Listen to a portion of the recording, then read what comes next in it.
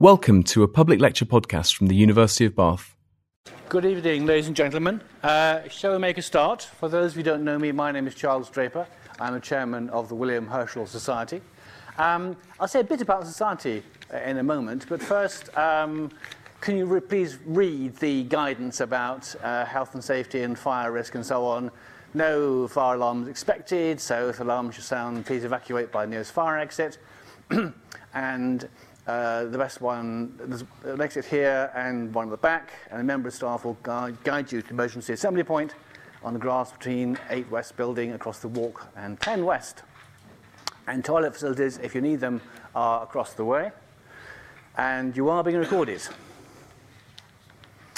Okay, the William Herschel Society, it was founded in the 70s essentially to rescue the house in New King Street where William Herschel discovered the planet Uranus back in 1781. And after a major effort by Patrick Moore and others, that established the Herschel Museum. And since then, of course, there have been lectures organised by the Society ever since then, and observing groups which have waxed and waned, and are currently waxing at the moment under the leadership of Simon Holbeach. But we also organise other things about the Herschels, things about Herschel the musician, and over this past year there have been a series of concerts in the Jubilate series, which have been done in cooperation with the Bath Preservation Trust and University of Bath Spa, and even a dance performance, Lena, based on the lives of William and Caroline Herschel. So all things Herschel is what we do essentially. Mostly we have our lectures down in Brillsey, a very convenient spot, but once a year we're delighted to come up to the university and have our lecture here. And that's why we're here tonight. I'm delighted that we have Dr. Marek Kukula, who's the public astronomer at the Royal Observatory, Greenwich.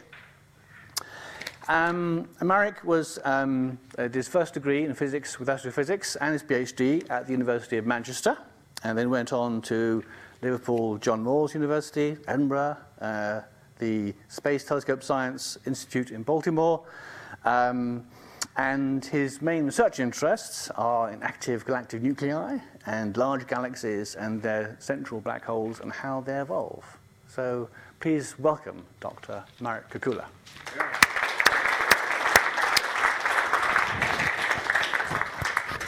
Well, thank you very much for that, and thank you also to the William Herschel Society and to the University of Bath for inviting me this evening. It's always great to have an excuse to come to Bath, of course, a town that has a great long history and connection with astronomy. What I really like about the story of William Herschel and his sister Caroline doing their astronomical work here is that you see astronomy as part of the wider culture. They were, of course, musicians before they got into astronomy, and here in Bath you could see how astronomy and science was just part of that great mix of ideas, art, humanities and science, all mixing and interacting. And I think that's really the way we should be moving in the 21st century, to bring all of those disciplines back together. Now, you've heard a little bit about my research area. When I was an active researcher, I was studying very, very distant galaxies. My job now at Greenwich is slightly different. Greenwich, a little bit like Bath, is one of these places where science and art and the humanities are all mixed up together, some beautiful architecture. Here is the Royal Observatory. The original building was designed by Sir Christopher Wren, more famous perhaps for St Paul's Cathedral, which I think you can just see over in the distance here. Wren, of course, was an astronomer before he was an architect. So again, just illustrating this thread that science and the humanities are not as separate as we like to think they are.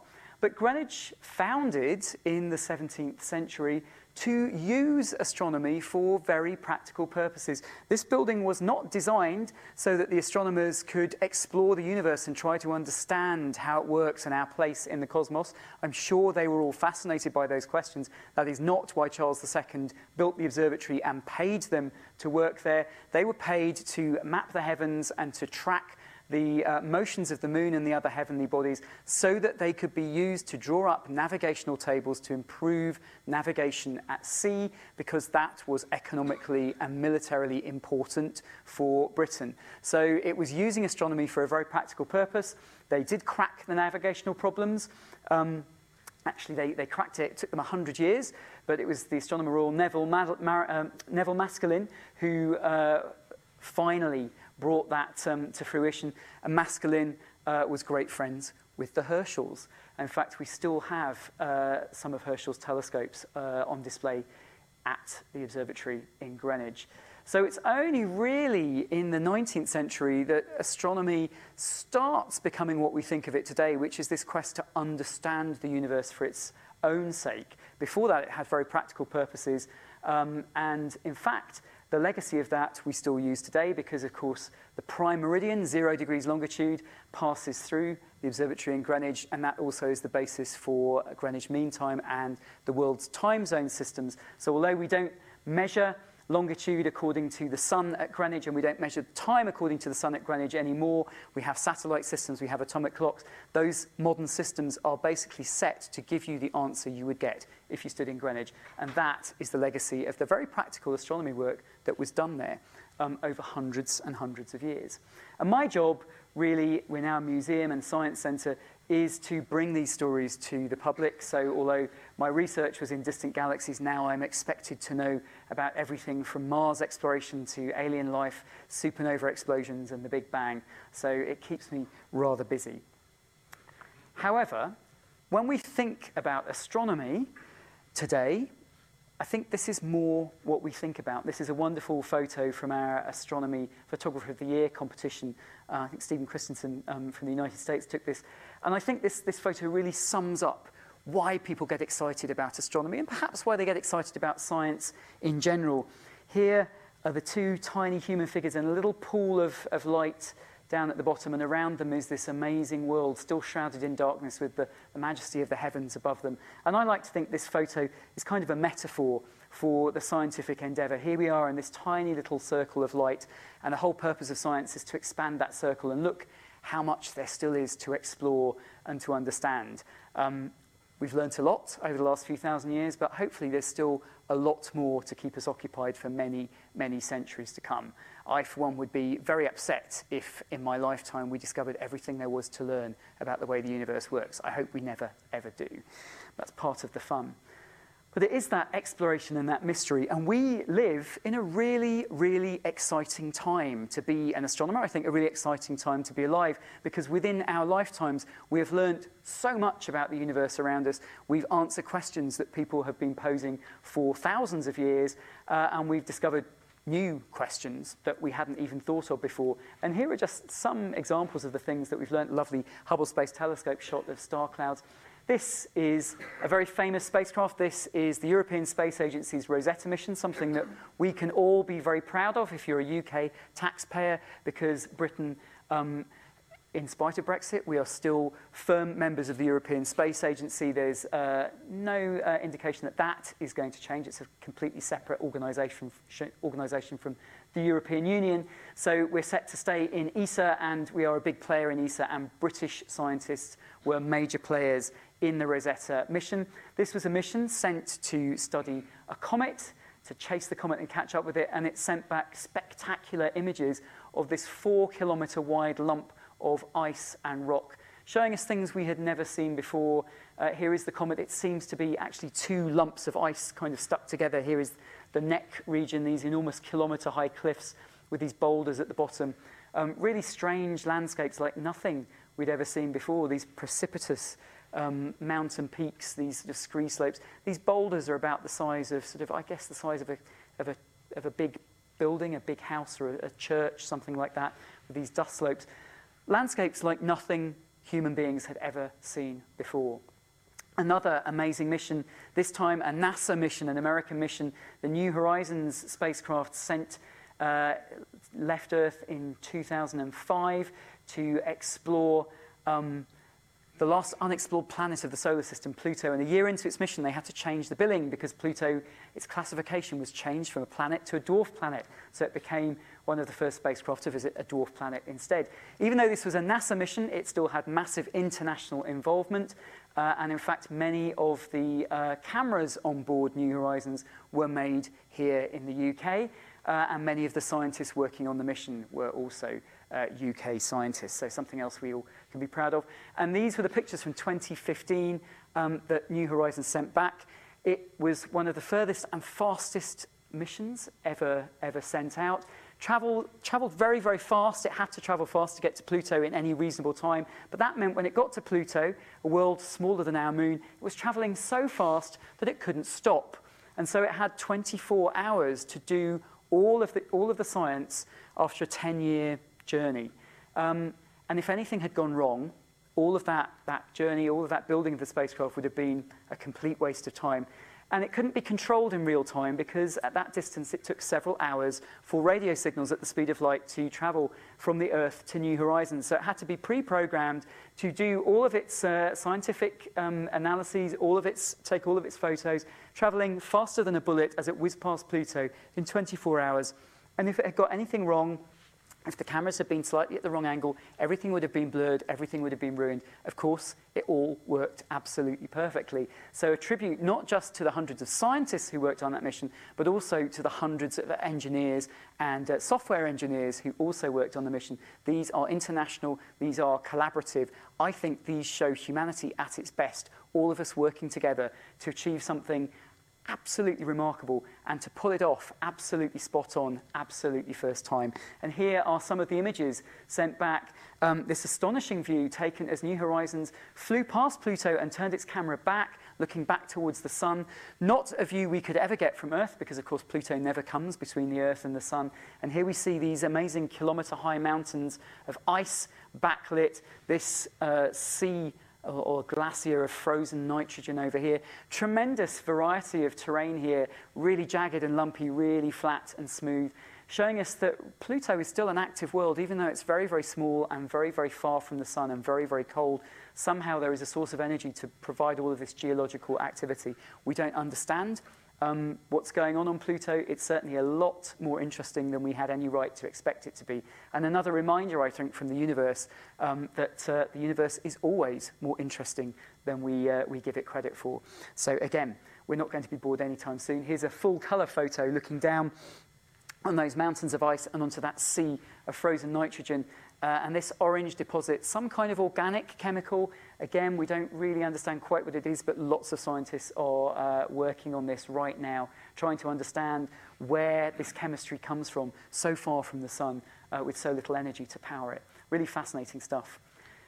Another really exciting mission of recent years. This is an artist's impression of NASA's Curiosity rover being landed on the surface of the red planet by Sky Crane. The rover is the size of a Jeep, so it's really heavy. Even though Mars has only 1/3 the gravity of Earth, you couldn't land it using parachutes because Mars's atmosphere is too thin. They would not be able to slow the lander down enough. So it had to use this Sky Crane and hover and lower the lander on nylon ropes. I didn't think it was going to work. And afterwards, I met one of the NASA engineers, and I said to them, I owe you a drink, because I really didn't think it was going to work. And he said, yeah, well, you know, we thought it had a 50-50 chance. But it did work, and I think we'll see more of these systems in future. Curiosity has now been on the surface for 5 years. Here it is. This, I think, is one of the best selfies ever taken. The rover has many cameras, one of them on this arm here, one of them is on this arm here, and it's looking back and showing you the rover. And look at this, we've made tyre tracks on another world, we've dug holes in the soil of another world, and Curiosity, of course, is there to study the geology of Mars and to try and figure out whether it may once have been a hospitable environment for life, and the indications seem to be that it probably was, and the next tranche of missions over the next couple of years are going to more explicitly see whether they can find signs that perhaps life once existed on Mars, or perhaps even still does exist in the form of microbes. And Curiosity has allowed us to see another world as if we were standing there ourselves. For thousands of years, Mars was a tiny red dot in the sky. For the last 400 years, we've been able to look at it through telescopes and see it as a little round disk and actually to start to see surface features. Now we are the first generation in human history to see Mars as a place and to imagine what it might be like to stand on the surface and actually be able to see what it would be like to stand on the surface. This could be the Sahara Desert, but it isn't. It's Gale Crater and Mount Sharp on another planet. And just earlier this week, this was in the news. I'll try to pronounce it, I think it's Oumuamua, a 4-kilometre long asteroid that was detected whizzing through our solar system. It doesn't belong here, it comes from outside, it formed around another star. These things have been whizzing past the sun for the whole of the history of the solar system. For the first time ever, we've kind of caught a glimpse. This is an artist's impression, but we do know it's about 4 kilometres long and it's highly elongated. Really long, thin and narrow, very, very strange object. But this, like Pluto, is coated with organic compounds, really, really strange, and we're just learning about these objects now. So space is full of really exciting things, and again, another thing that we can be very proud of in Britain. This is our first European Space Agency astronaut, Tim Peake, who went up and came back down again last year and is going to go up again. And Tim did amazing things, and I think one of the most amazing things he did was he really inspired and galvanised a new generation of British school kids, girls and boys, to get excited about the possibilities of space. Thousands and thousands of kids all around the country got involved in his mission, and he did all sorts of experiments and live broadcasts. And here, sign of the times, this is Tim tweeting from the International Space Station. Today's exhilarating spacewalk will be etched in my memory forever. Quite an incredible feeling. And the great thing is, it's also going to be etched into the memory of a generation of British school children as well. So all sorts of really exciting things happening. But the question I want to answer in this talk is, what on earth has that got to do with our daily lives down here on Earth? We can all agree that space is really exciting. All of those things that we're learning about, what has that got to do with daily lives? Is this just a luxury that we're paying astronomers to find out these things for fun? Or is there some purpose, like the astronomers in Greenwich 350 years ago, where they're actually doing it because there's a practical reason? And hopefully I'm going to convince you that there are many, many practical reasons why learning this stuff is not just fun, but it actually is really important and tells us something really important about our everyday lives. Well, here is an aspect of everyday life. I was walking up from the train station in Bath today and the heavens opened. Weather is something we're very familiar with in this country. This, I think, the storm Desmond from a couple of years ago, waves crashing onto the coast of western Scotland. And here is the same storm seen from space. I think you can just about see Britain and Ireland down here, but most of Scotland covered by cloud. The weather is something we have to deal with every day. We check the weather forecast. Depending on that, we decide what to wear. It decides whether or not we're going to be cold or hot, or all of these things. It's just something, an aspect of our everyday lives that we have to live with. What causes the weather? Well, I raided the internet, and here's a lovely diagram showing you where the wind comes from. So different parts of the Earth's surface are heated by different amounts. Warm areas, the warm air rises and cold air flows across the surface to replace it, and that flow of air is the wind. That's where the wind comes from. Where does the rain come from? Another image nicked from the internet. Of course, we all know this. We learn it in school. Water evaporates from the sea, it condenses into clouds, and then it rains out over the land. That's where the rain comes from. What is the common factor in those two processes? Well, of course, it's that. It's the sun. The sun provides the energy that powers our weather on short term and powers our climate on the long term. Without the sun, without energy from the sun, the Earth's atmosphere would be dead and cold and inert. There would be no wind, there would be no rain, there would be no clouds, there would be no motion in the atmosphere. It is the sun that powers the weather. That's where it comes from. So all of our weather, all of the energy in the weather comes from a star 150 million kilometers away. And let's look at it in close-up. Of course, you should never look directly at the sun. You should never, ever look at the sun through any kind of magnifying optical instrument, even the viewfinder of your camera, unless you have some professional filters in there to block out most of the light. The sun gives off huge amounts of energy, and even 150 million kilometers away, if you focus that energy onto your retina, it will damage your eye and blind you. However, With specially designed telescopes and with filters, we can look at the sun safely. And here is a fantastic image showing you beyond the dazzle of light and heat that our eyes pick up, there's a lot going on. The sun is a very violent place, an enormous sphere of roiling, superheated gas. You can see active regions where stuff is really getting going. You can see gas bursting off the surface. Just to give you a sense of scale, if we could move the Earth from 150 million kilometres away to just a few hundred thousand kilometres away, that's the size the Earth would be. So you can see the Earth is tiny compared to the sun. And here are some close-ups from various NASA observatories. Amazing arches of gas bursting off the surface, explosions taking place on the surface, enormous amounts of energy coming off. And you can see that the sun's magnetic field plays a huge role as well, gas looping around on these magnetic field lines. A completely dynamic place, bursting and roiling with activity all the time. Let's zoom in on the surface. These are sunspots. These are areas of the surface which are slightly cooler than their surroundings, and so they look darker compared to the dazzling brightness of the surroundings. When I say slightly cooler, they're about 3,500 degrees centigrade. So if you just isolated the sunspot, it would still be dazzlingly bright. It's just that the surrounding surface is about 5,500 degrees. These are about the size of the Earth, and you can see the surface is sort of stippled with these cell-like structures. Each of these is a bubble of superheated gas the size of Europe, rising up from the depths of the sun and bringing with it energy from deep down. So we have to go deep inside the sun to find out where that energy comes from. So let's go down beneath the surface. This is what we think is going on inside of the sun. We can use observations, we can use our knowledge of physics to work out exactly what the conditions are like and figure out the physics that's going on to liberate energy in the center. And we think that the energy is being generated right down in the very central regions of the sun, where temperatures are millions of degrees and pressures are unlike anything we can experience here on the Earth. And this is what's happening in the center of the sun, a process called nuclear fusion. We have a lot of hydrogen around. The sun is made mostly of hydrogen. And in the center of the sun, hydrogen nuclei, these little positively charged particles, are being smashed together. Now, there's atoms and molecules bouncing around in the air around us all the time. When two molecules of air in the room at room temperature and room pressure hit each other, they just bounce off like billiard balls. But in the temperatures and pressures at the center of the sun, something else can happen during a collision because these things are being collided with such force that actually they can smash and stick together. They can fuse together.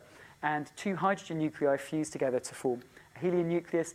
And in the process, some of the mass of those nuclei is converted into energy in the form of electromagnetic radiation. And that's what you're seeing here. So the nuclei stick together, and some of their energy, their mass energy, is liberated in the form of electromagnetic radiation, a photon. And that is basically where the energy of the sun comes from. Now, the photons are not much good to us if they stay in the center of the sun, so we have to get them out of the sun. These photons are traveling at the speed of light, and they're traveling in random directions, and they're trying to get out. But the temperature, the pressure, the density of matter in the center of the sun is so large that they don't have a very easy journey. Unlike photons in the room, which can pass through the gas around us as if it wasn't there, the gas in the room is transparent to light. The gas in the center of the sun is so compressed it is not transparent, it's opaque, and those photons traveling at the speed of light are bouncing around. They don't get very far, perhaps a few centimeters before they hit something, and they bounce off at a random direction. And so they're zigzagging around in the sun, trying to get out of the center, and even at the speed of light, it takes them about 170,000 years on average to get out of the core of the sun. Some get out quicker, some get out more slowly. It's a random process, but on average, your average photon takes 170,000 years from its generation to get out of the core. To get out of the rest of the sun, which is slightly less dense, slightly less of an obstacle, it still takes around a week, and then finally, when it gets to the surface, it has a free ride through space, and it then takes, traveling at the speed of light, about 500 seconds, 8 minutes, to cross the 150 million kilometers between the Earth and the sun. And when it reaches us, that is sunshine. So when you stand in the sunshine and you see the light and you feel the warmth, the infrared radiation on your skin, those photons of light and infrared radiation were generated in the heart of the sun on average 170,000 years, 1 week and 8 minutes ago, which means that they started their journey when Homo sapiens as species had only just evolved on the plains of Africa. So sunshine is fossil energy from the center of the sun. And that's, of course, what not only gives us our weather, it gives us our lovely suntan. It's also, of course, what powers most of the ecosystems on Earth. Plants have learnt to trap the sunlight. The only colour of light they don't like is green. That's why they look green, because they reject green light. They bounce it out. Everything else they absorb, and they turn it into sugars, which they use for food. And, of course, animals steal the food by eating the plants, and other animals steal the food from those animals by eating the animals. So whether you're a vegetarian or a carnivore, the energy you get from your food is solar energy. So you yourself are solar powered. You are a solar powered machine. And it all comes from these reactions in the center of a star 150 million kilometers away. So on a daily basis, when you go outside, when you look at the sun, when you feel the warmth of the sun on your skin, when you feel the weather around you, or when you eat, all of those processes are powered by energy from a star 150 million kilometers away. Now, here's the weather again. There's something else in this picture which is very familiar to us here on Earth, and particularly familiar to us here in Britain. It's water. We're surrounded by water. As living things, like all living things on Earth, we depend on water. Our biology runs on water. We use it as a solvent. It's a really useful substance. So water is something we're very familiar with. And yet, there's something strange about water, because from an astronomical point of view, it shouldn't be here. Here it is. We find it all around us on the Earth. We look out into space and we can see water molecules in all sorts of different contexts. Water is very common throughout the cosmos. Hydrogen is the most common element in the universe. Oxygen, much less common, but still one of the more common elements. So whenever you have hydrogen and oxygen together, they can combine to form H2O. Most of the water out there in space is either in the form of vapor or it's in the form of solid as ice. But if you get it in the right temperatures and pressures, it can, of course, be a liquid too. So water is out there, and water is here on Earth. 70% of the Earth's surface is covered by water. If you've been watching Blue Planet 2 on the BBC recently, you'll know that, in many ways, the Earth is a water world. Water is such an important part of our environment. And yet, as I say, for astronomers, there's a big question mark there, because the water shouldn't be here. We think we know how the Earth formed. We have a pretty good idea of how it formed and what conditions would have been like. And when it first formed, it would have been very hot. And that means, here is a diagram, in fact, an artist's impression of how the Earth probably formed. This is the solar system forming from a collapsing cloud of gas and dust. In the center, the densest part grabs most of that gas and dust and becomes the sun, begins those nuclear fusion reactions, begins to shine with light, with heat, and the rest of the debris around it begins to condense to form the planets. Now, as the sun begins to switch on and begins to heat up, conditions in those parts of the solar system begin to change, and particularly where the Earth is, we're in a quite warm part of the solar system. The Earth is forming by things kind of crashing down, sticking together, building the Earth up. So the Earth itself is very hot. And also the sun, as it heats up, is driving volatile material away from the center of the solar system. So here's the sun forming. And that means that volatile materials, things like water, ammonia, methane, these are driven away from the inner solar system. So there's a line beyond which it's cold enough for them to persist. But in the inner solar system, there isn't much of them around. And so we expect the planets that form close to the sun to form without very much water. And indeed, when the Earth first formed, it probably didn't have very much water. So why doesn't the Earth look like this everywhere? Why is it 70% of the surface covered in water rather than 100% covered in deserts like this? Well, the clue lies perhaps above our heads. Here it is. This is the moon. And if we look at the moon through a telescope, something we've been able to do for the last 400 years or so, we can see, as well as these dark and light areas, that the surface of the moon is covered in craters. Covered in craters. Craters within craters, craters on top of craters, big craters like this one, tens or hundreds of kilometers across, smaller craters, even teeny-weeny craters. When the Apollo astronauts went, they saw that the surface was covered in tiny craters. And these craters are made by things hitting the moon. And we can actually date the craters, and we can see when most of the craters formed. Now, because the moon, like the Earth, formed from smaller objects crashing together, sticking together and building up, it's no surprise that if we plot a graph of time from the beginning of the solar system 4.6 billion years ago to the present, the number of craters, most of them formed very early on. This was the very violent period when the moon and the Earth were still forming. So most of those craters come from early in the history of the solar system. But look what happens 3.9 billion years ago. There's another spike in cratering. And this seems to be quite an important period in the history of the solar system. And we think we know what's going on. We think that this was when the planets had formed, but then the big outer planets started to rearrange themselves. Jupiter and Saturn moved inwards, Neptune and Uranus moved outwards, and as they did that, they scattered a lot of the debris that was on the edge of the solar system and sent it tumbling in. And so we get this sort of spike of things crashing into the Earth and the Moon and the other inner planets. And these objects, we think, are what brought water to the parched early Earth. And so here's a lovely artist's impression of things crashing into the Earth. And as they do so, they bring more and more water and gradually start to replenish the Earth's stocks again, making it into the watery world that we see today. Some lovely artist's impressions of that process. What were those objects? Well, we think that many of them may have been these objects from the edge of the solar system beyond the main planets. They're comets.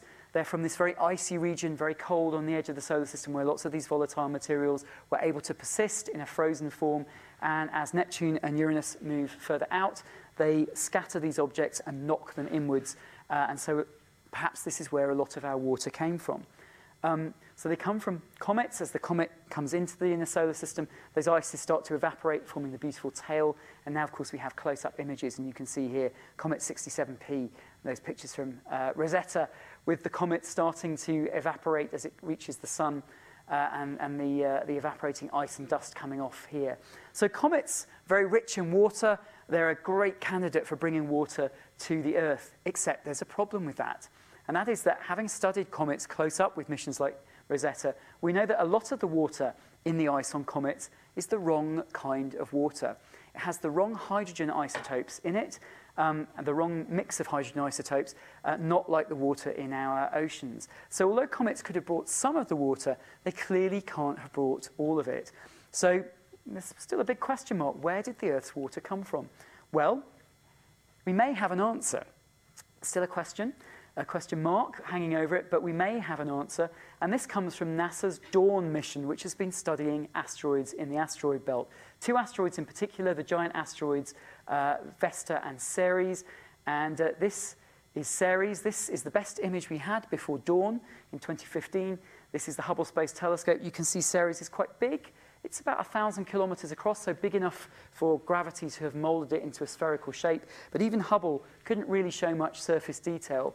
Sort of, you can see it's kind of brownish and with paler patches. This pale patch is something to watch, though. This is the image that Dawn has been sending back. The view of Ceres that we now have. You can see it's covered in craters as well, but look at this. In this crater, this dazzling white patch, and here's a close-up. There's only 2 things this white patch could be. It's so bright, so reflective. Either it's ice or it's salt left by ice that has evaporated. And we think we know what's going on. Whatever crashed into Ceres, perhaps a smaller asteroid, and excavated this crater, dug down through the top layers of rock and dust to a layer of frozen water underneath. So we think that Ceres, an asteroid, not a comet, also is quite rich in water. And the interesting thing is there are indications that the water on asteroids could have a closer isotopic balance mix to the water here on Earth. So we're still learning about the origins of water in the solar system, but it seems as though our water could have 2 origins, the asteroid belt and that cometary belt at the edge of the solar system. So the next time you have a shower or pour yourself a glass of water, remember that that extremely familiar substance actually has some very strange and exotic origins. It is an alien substance, and we wouldn't have known that without astronomy. Now we've found out where water comes from, or at least we've got a pretty good idea of where water comes from, but we could ask that question about everything around us. Where does everything around us come from? here is Bath. We've got living things. We've got the atmosphere, oxygen and nitrogen. We've got rocks and minerals, silicates, carbonates, all of these things.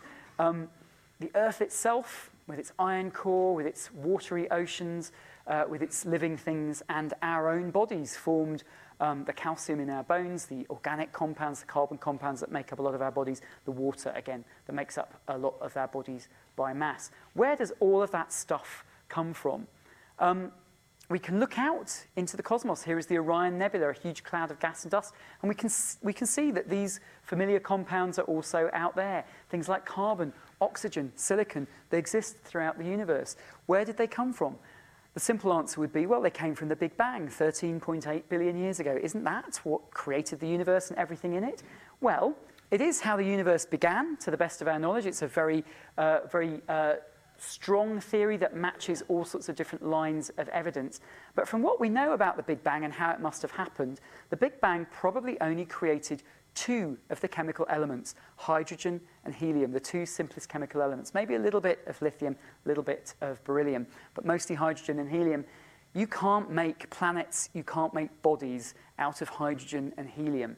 So something else must have happened to create all of the other elements around us. They weren't created in the Big Bang. Where did they come from?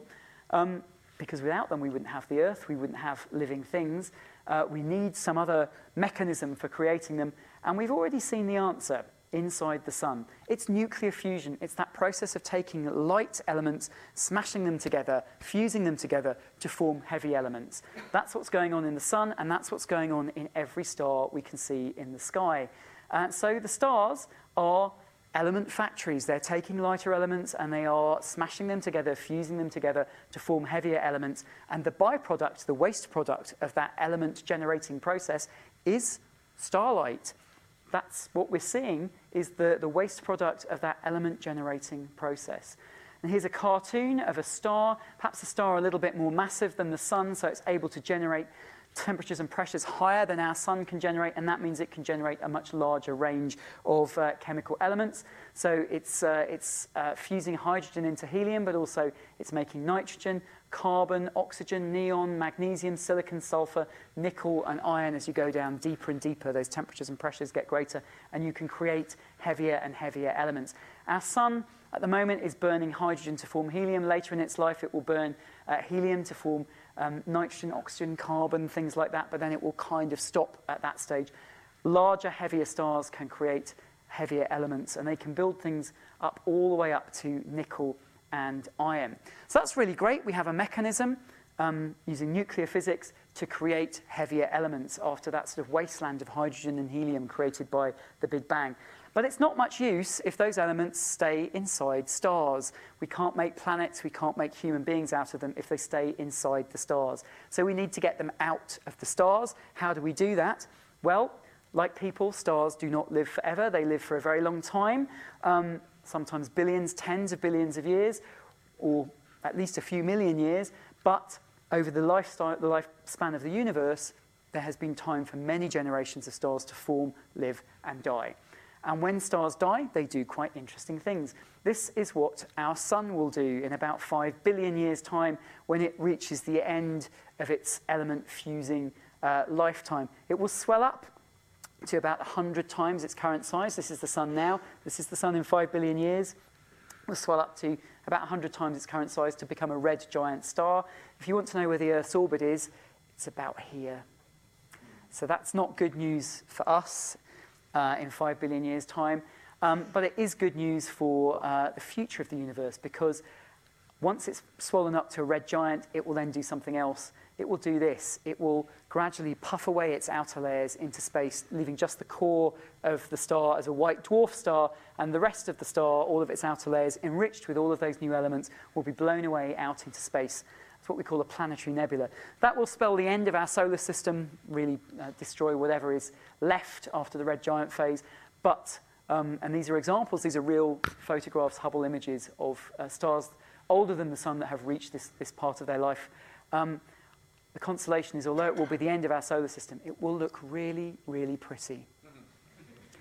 And of course, all of those new elements cooked up inside the sun and the other stars are released back out into space as part of this process. And so here is the life cycle of a star forming from a cloud of gas and dust and living its life, swelling up and then releasing its contents back out into space. And stars like the Sun, a little bit bigger than the Sun, they can produce a lot of the elements. At the moment, the Sun is turning hydrogen into helium. It will produce some of these elements as well. Bigger stars will produce things all the way up to iron, perhaps a little bit of cobalt and nickel.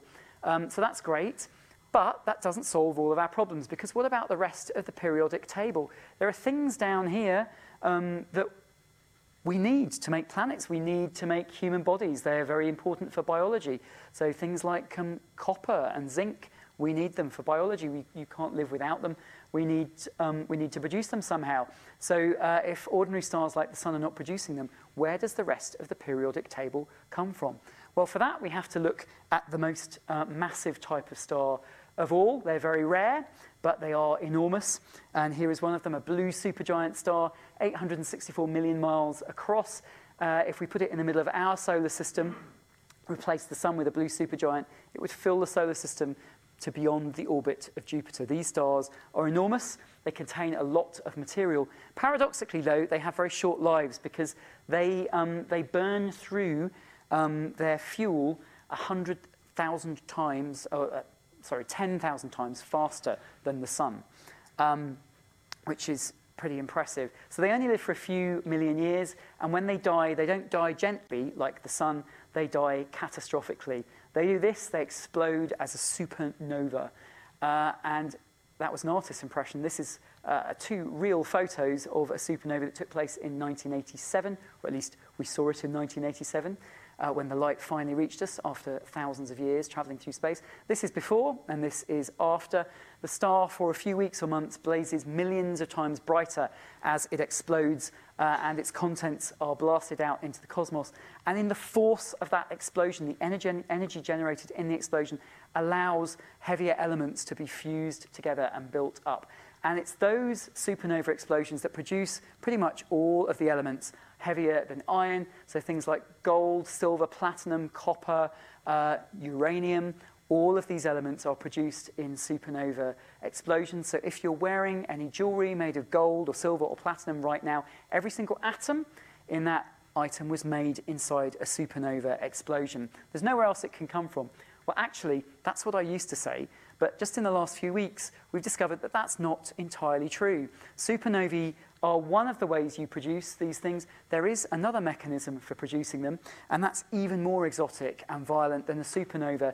It's called a kilonova, and just in the last few weeks, we had an announcement that one had been detected. This happens when two really exotic objects, two neutron stars, super dense objects, collide together, forming a kilonova. And when they do that, they generate a huge burst of gravitational waves, which is what was detected by LIGO and Virgo, the gravitational wave detectors in the United States and Italy, and also a huge burst of light and gamma rays. And we think that these kilonovas actually may be even better at generating things like gold and platinum than supernova explosions, because the neutron stars themselves are very rich in neutrons, and gold is a neutron-rich element. So it may actually be that your gold and platinum jewelry, most of it comes from these collisions between neutron stars. There's nowhere else, though, apart from supernovae and kilonovae, that these things can come from. They come from some of the most violent explosions in the universe. You can't make them any other way. So all of your jewelry is a relic of that. A lot of the iron in your blood also probably comes from explosions like this. That is where those components of our body come from. Well, whether it's a star like the Sun dying gently, or a supernova or a kilonova, the debris from those events, enriched with all of those new heavy elements, spreads out through space. Eventually, these clouds collide with each other and combine, and some of them begin to collapse under their own gravity, and they start to form new generations of stars. And this is one place where that's happening. Orion, a lovely constellation that's becoming more and more prominent in our evening skies at this time of year. If you look for Orion's belt and then look down for his sword, the middle star of the sword, if you've got good eyesight, you can see even with your eyes that it's not really a star, it's a little fuzzy blob and through a telescope, that's what it looks like, beautiful cloud of gas and dust in which new stars are collapsing from the gas and dust under gravity. Here are some great Hubble images of other places where this is happening. So this is the gas and dust debris of previous generations of stars now collapsing back under gravity to form new stars. Here's a cluster of stars that's just formed from its surrounding cocoon of gas and dust. And here, more gas and dust columns inside these dense tips of these columns. New stars are forming. This is an artist's impression of a new star that's just formed surrounded by a disk of gassy dust and debris. And inside that disk of dust and debris, those heavy elements are condensing, colliding to form planets. And eventually, this is where we think our own solar system came from. So our solar system formed from the debris of probably many, many previous generations of stars. That's where all the heavy elements came from that allow us to make the Earth and allow us to make living things. So the next time you're walking around the beautiful streets of Bath, remember something that Carl Sagan, the astrophysicist, said back in the 1980s: we are all made of star stuff. That's not just poetry, it is literally scientifically true. Now, we've learnt a lot about the universe just by studying it from afar, and I think that gives us a whole new perspective on our lives here on Earth. We can now look at a scene like this. This is another lovely Astronomy Photographer of the Year winner from a couple of years ago by Mark G from Australia. And we can now look out at the cosmos at a wonderful vista like this, the Milky Way, the Magellanic Clouds, and we can understand our relationship to that view in a way that previous generations were only groping towards an understanding of. We now know that our sun is just one of the billions of stars in the Milky Way galaxy. We understand that pretty much every one of those stars has its own system of planets orbiting around it, which is something that we've only been able to say with any certainty in the last decade or so. But we now have very strong evidence that pretty much every star in the sky has its own system of planets around it. Perhaps not unexpected, but we now have very, very strong evidence that this is the case. We know that when we look at the Milky Way, these dark regions are not gaps where there are no stars, they are just clouds of dust, the debris of previous generations of dead stars that are now in the process of forming into new generations of stars. So we can observe directly the process that gave rise to us 4.5 billion years ago. And we can even use telescopes to peer through these clouds of dust right towards the central region of our own galaxy, which is here in the constellation of Sagittarius. And we now know that at the center of our galaxy, at the center of every galaxy, is a supermassive black hole, weighing millions of times the mass of a typical star. And in fact, we and every other star in the Milky Way right now are in orbit around that black hole. So if you think you're sitting comfortably and you're sitting very still here in this lecture theatre here at the University of Bath, you may be sitting comfortably, but you're not sitting still. You are moving very rapidly, and this is something we've only come to understand over the last few hundred years. Right now, you are moving because the Earth is rotating, and at our latitude, that means you're moving at several hundred kilometers per hour. You're also moving at several kilometers per second because the Earth is moving around the sun. That, of course, was the great revelation of the 17th century. Think of Galileo and Kepler, people like that. And we're also moving because the sun and the solar system is moving at tens of kilometers per second around the black hole in the center of the galaxy. And it may be even, we think of black holes as being these very destructive forces. Nothing can escape from a black hole. That is true if you get too close. But from a distance, a black hole is just like any other object made of matter. It has gravity. The gravity influences things around it. Everything in the galaxy is orbiting around the black hole, but we're all perfectly safe. And we have been doing so for billions and billions of years, and will continue to do so for billions of years to come. So right now, you are in orbit around a supermassive black hole, traveling at tens of kilometers per second. It takes us about 220 million years to make one orbit of the galaxy. So the last time we were at this point in our orbit, the dinosaurs were just getting going. So that's one galactic year. The dinosaurs have been and gone, and we've arrived. What will be around the next time we do a loop around the supermassive black hole at the center of the galaxy? Who knows? Will we still be here? Maybe not. But that's a perspective that astronomy has given us right now in our lives. It's also allowed us to not just look out and understand our place in the universe, but to look back at the Earth and have a new perspective on our place in the universe. We saw those amazing shots of Pluto at the beginning, the New Horizons probe looking back towards the sun from beyond Pluto, a view that no human being had ever had before. A few years earlier, the Cassini probe at Saturn only ended its mission in September this year. Cassini also did a similar trick. It took this amazing picture of Saturn eclipsing the sun. Again, not a view we could ever get from the Earth, because of course Saturn never comes between the Earth and the sun. The sun is here behind Saturn. Spectacular backlighting of the ring system. And what's that there, shining way, way off in the distance? That is us. That is planet Earth. So if you were around, if you were alive in 2006, I think, when this picture was taken, you're in the picture. This is a portrait of the entire human race. And rather astonishing. It gives us a perspective on ourselves. Here we are, tiny, way, way off in the distance. Not really the main event in this wonderful photo. Saturn is stealing the show. Really gives us a perspective on our place in the universe. But also, what a remarkable thing that men and women from all over planet Earth came together. They put together the scientific understanding of how the universe works that enabled them to build a machine to travel billions of kilometers across the solar system, to study another world, and to take a picture of where it had come from and send it back to us here on Earth. What an astonishing thing that we have been able to do. So I like to think that pictures like this, they tell us two things. They tell us that we are tiny, but we are not insignificant. We are one of the most extraordinary astronomical objects that we have discovered. In fact, the most complex natural object that we've discovered in all of the cosmos.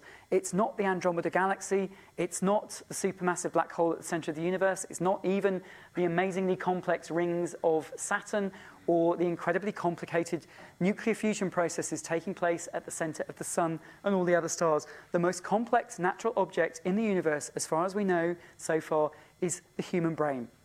So there are 60 of them in the room right now, 60 astronomical miracles sitting here, so complicated that each one of those objects is able to encompass within it a model of the universe itself, a model which I hope your model has grown and become a better match to the universe in the last 50 minutes or so. But all of us have a model of the universe inside it, inside our heads. What an incredible thing. And I think it's only by being able to do things like this and being able to look back and see ourselves from that distance that we gain a true perspective on quite how remarkable we are. This tiny, tiny little globe is the only place in the cosmos that we know of where life is possible. It may be, and this is a very exciting maybe right now, we may be on the cusp of discovering many other places in the universe that have conditions for life, and within the next couple of decades, perhaps even being able to tell whether life has formed there or not. That will be an astonishing discovery, and it will change the way we think about our place in the universe again. But it will not let us off the hook of needing to protect this tiny, fragile planet. Because wherever we discover conditions suitable for life, these are not going to be a plan B, a get-out-of-jail-free card. They are not going to be anywhere that we can travel to anytime soon. They're all going to be too far away.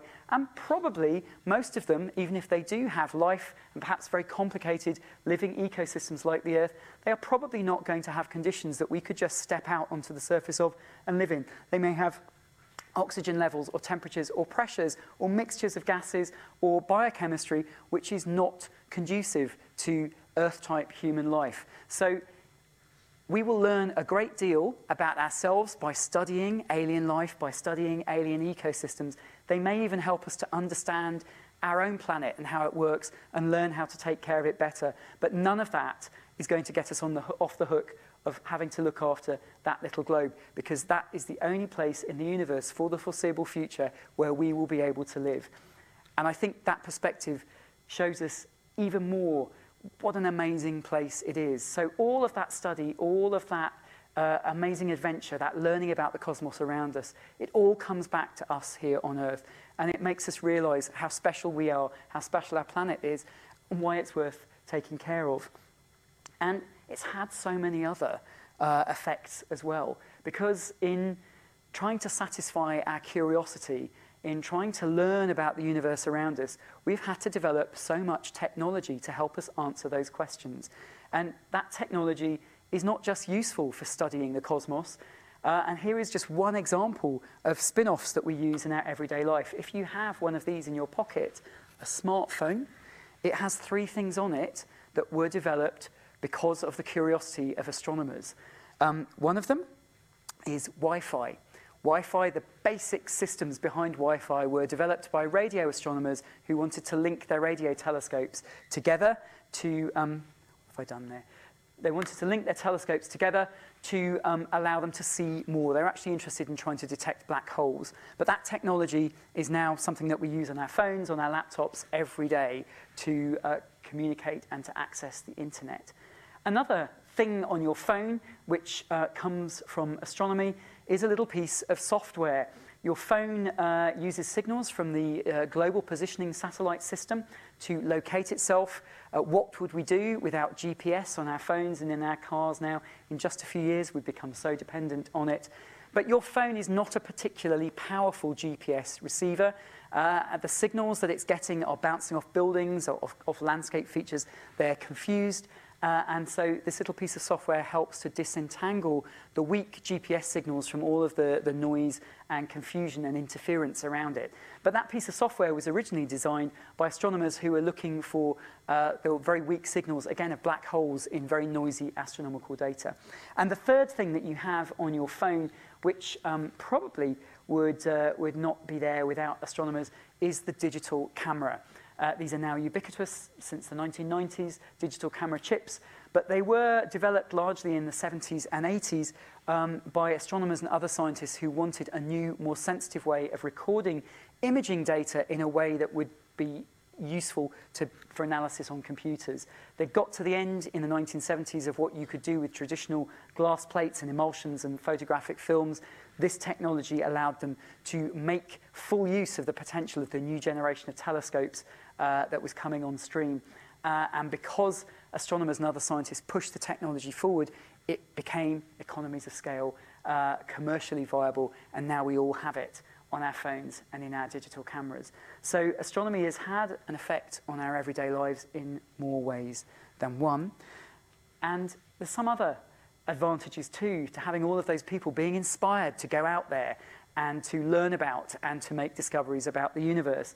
Because physicists and astrophysicists in particular, they learn a lot of useful skills in their training. They learn problem solving. They learn how to weigh up evidence, a useful skill that I would argue we could do with a lot more of in the world around us today. They learn coding and programming, again, a very useful skill that I think boys and girls should be learning in school. They learn teamwork. We think of science as being, all these discoveries being made by lone geniuses. That's very rare. Most big discoveries in science are made by teams of people all working together, all using their own particular skills and talents to produce this great discovery as part of a team. You learn to be statistically literate, another skill that I think we could do with a lot more of in the world today. You learn to spot patterns in data, to see the wood for the trees, if you like. You learn to be self-motivated. Although you work as part of a team, you're responsible for your particular part of that work, and every scientist has to motivate themselves. And something we never talk about when we talk about science, but hugely, hugely important. To be a scientist, you have to have imagination and you have to use creativity. Einstein did not come up with his general theory of relativity by sitting there mechanically writing out one equation after another like a robot. It took insight, imagination, and creativity for him to make the leap to understand how the universe actually worked. And so it always annoys me when people say, oh, I'm no good at science, I'm more of a creative person. All scientists are creative people as well. They have to be. And if you learn all of those skills, you can go on to do all sorts of interesting things. Of course, you can go on to be a researcher and make new discoveries in astronomy and astrophysics.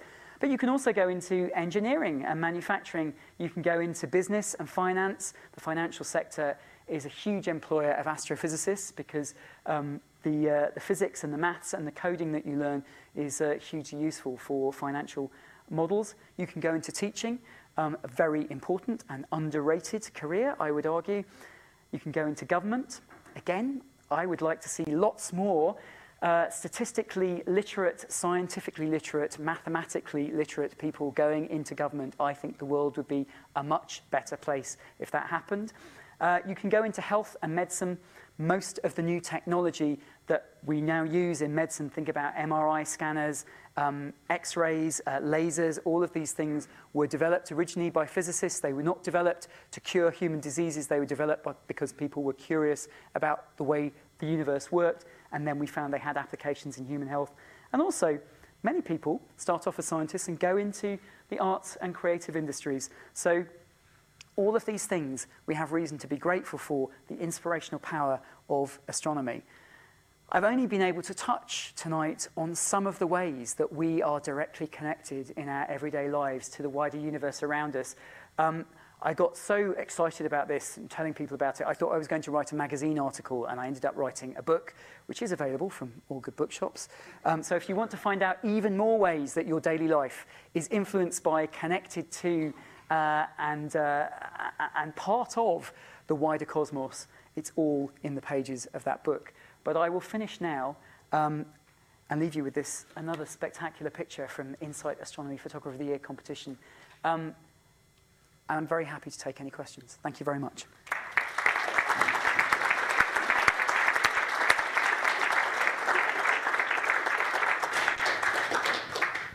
Marek, many thanks. That was a great tour of what's out there and why it matters and why astronomers should run the world. Not all of them, but don't put me in charge, that's for sure. We have a roving mic up there. Questions? Yes, sir, you.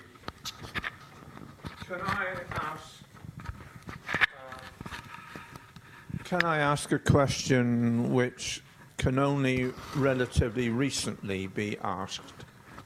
How does dark matter fit into this? Well, I wish we could answer that. We've kind of had inklings of dark matter since the 1930s. It was really only in the 1970s that it became a topic of active research. One of those moments, I think, being a scientist, any kind of scientist, of course, it's really great when you're proved right and when your ideas about the universe are supported by evidence and new observations. But it's almost as exciting, perhaps even more exciting, when you're proved wrong and when you realize that everything you thought you knew about the universe was not the whole story. And that's really what comes through with dark matter in the 1970s. For centuries, we thought that, what we saw through our telescopes was what was out there. And so it was rather a difficult pill, I think, to swallow in the 70s initially for astronomers to realize that a lot of what was out there was stuff that we couldn't see. And the first signs came from not looking and seeing this stuff using light. We can't see dark matter with light. Our best guess about how it behaves is it doesn't give off light, it doesn't reflect light, it doesn't absorb light, it doesn't basically interact with light in any of the ways that ordinary matter around us does, and there's a lot of it. In fact, our best guess now, it's not really a guess, but our best measurements and theoretical predictions tell us that there's probably about 5 times as much dark matter as ordinary matter. But I can't answer your question because we don't know what it is. So we know how much of it there needs to be in order to explain all sorts of different aspects of the way the universe behaves. There are now multiple lines of evidence that all point to the existence of dark matter and all point to about the same amounts of dark matter. So there's consistency there. So we know how much there is. We also know, we have a good idea of how it's distributed. So it's not clumped together into planets and solar systems and stars like ordinary matter. It seems to form huge diffuse clouds in which the galaxies of ordinary matter are sort of embedded like currents in a cake. We have some guesses about what kind of particles it might be, but these are particles that we haven't detected yet. And so this may be a question that is not answered by astronomers, but is answered by particle physicists. And one of the hopes about things like the Large Hadron Collider in CERN is that it may be able to generate particles of dark matter. And the way that we would know that CERN, that the Large Hadron Collider, had generated particles of dark matter is that we would see less coming out of a particle collision than went in. The dark matter particles would be created and we wouldn't be able to detect them. So you measure what goes into the collision and you measure what comes out of the collision, and you'd see less coming out than went in, and that would tell you that you've made some dark matter. We don't know what it is. It's in the room with us now. It always has been. Probably millions of dark matter particles passing through your thumbnail per second. So it's been with us for the whole of human history, but it's only really in the last few decades that we figured out that it's all around us right now. And don't even get me started on dark energy. We only discovered that existed in 1998, and we still have no idea what that is either. So basically, 96% of the universe we now know is made of stuff that we don't really know what it is. Isn't that amazing? Another question.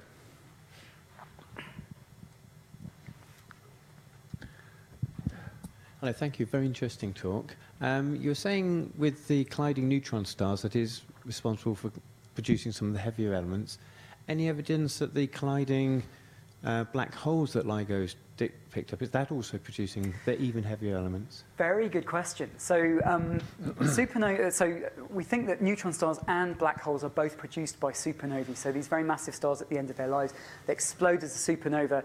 The outer layers are blasted out, and all these new elements are generated. And the core of the star collapses down either to form a neutron star or, in extreme cases, to form a black hole. And you're absolutely right.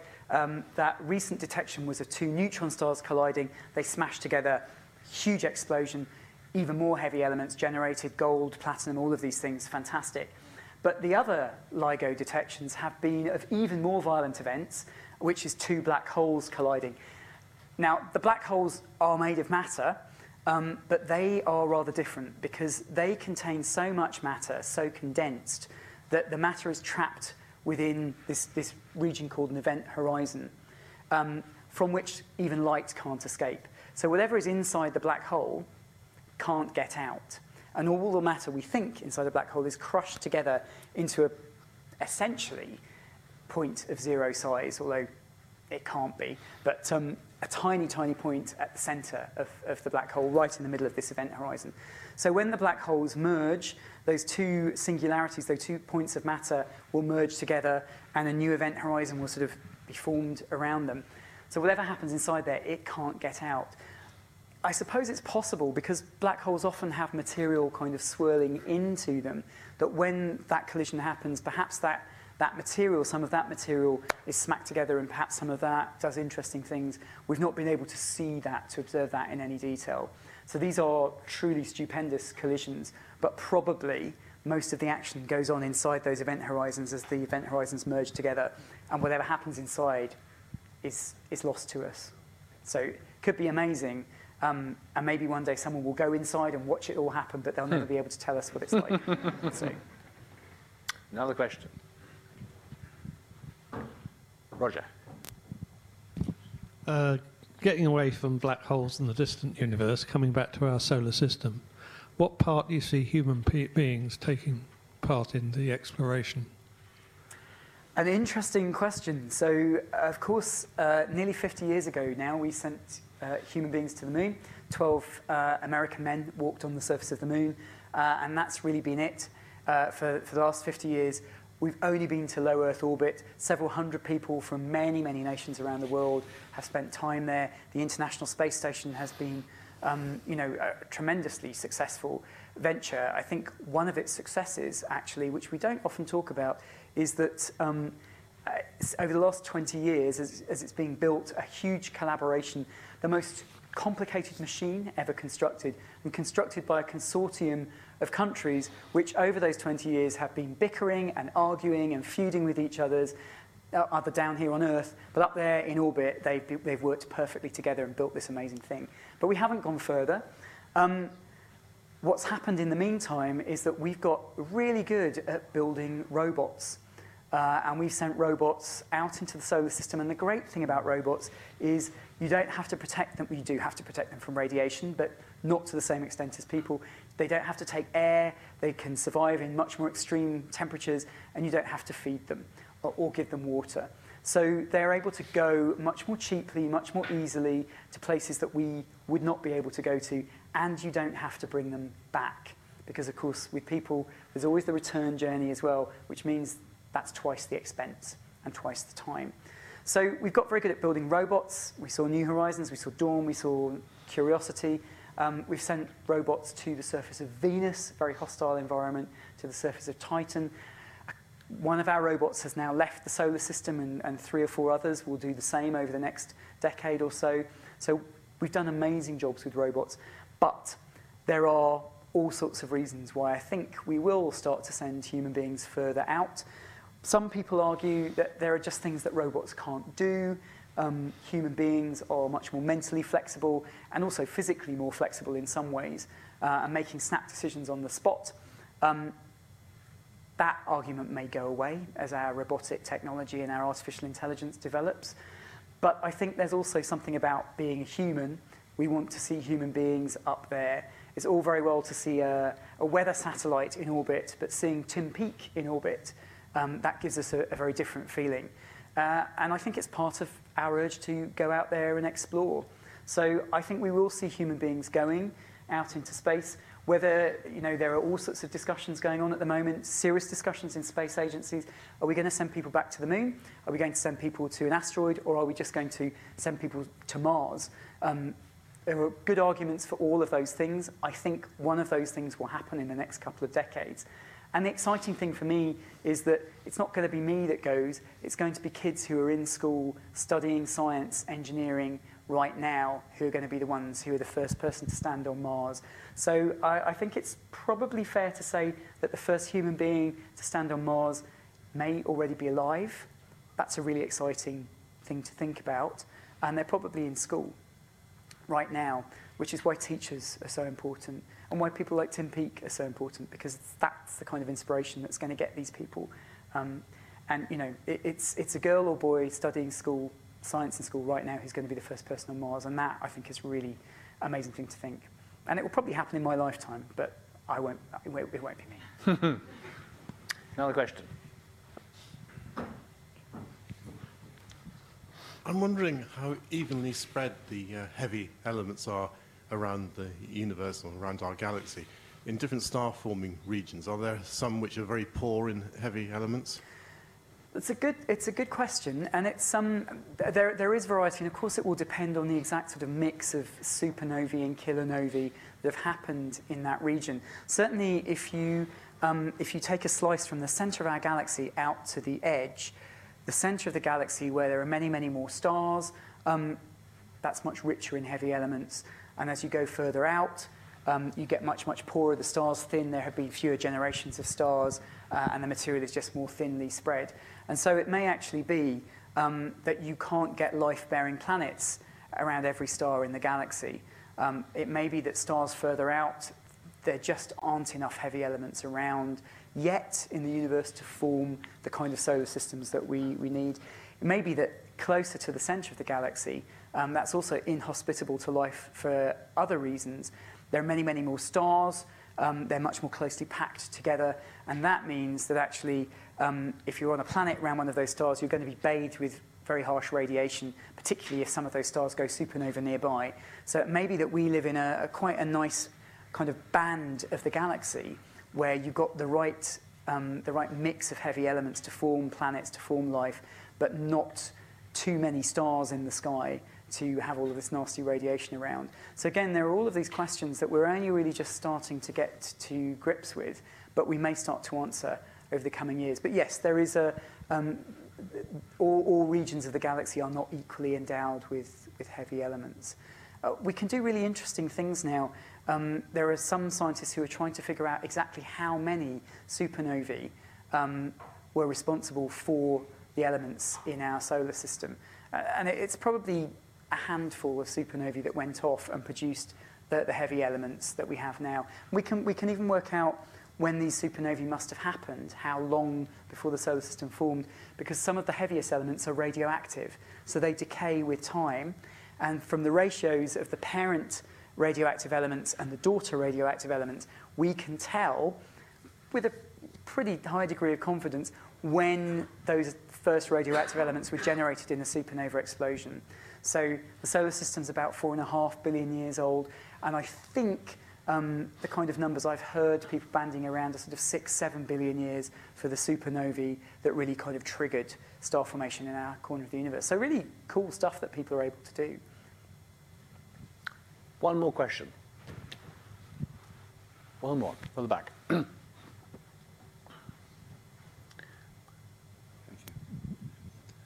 One of the things I would like to see in my lifetime is Betelgeuse become a supernova. It is going to happen soon, isn't it? So, yes, Betelgeuse, or Betelgeuse as some people like to call it, the very bright reddish star in the shoulder of Orion. This is a red giant star, much more massive than the Sun, so it will die as a supernova explosion. And as far as we can tell, it could go off at any time. And that means, in fact, it could already have gone off, because it is, I think, about 700 light years away from us. And that means that if it's gone off at any time in the last 700 years, the light from the explosion will not have reached us yet, so we won't know about it. So it could already have exploded, or it could last for another few million years. We can't tell. That's the level of uncertainty that we have. If it does explode, at that distance we will be safe.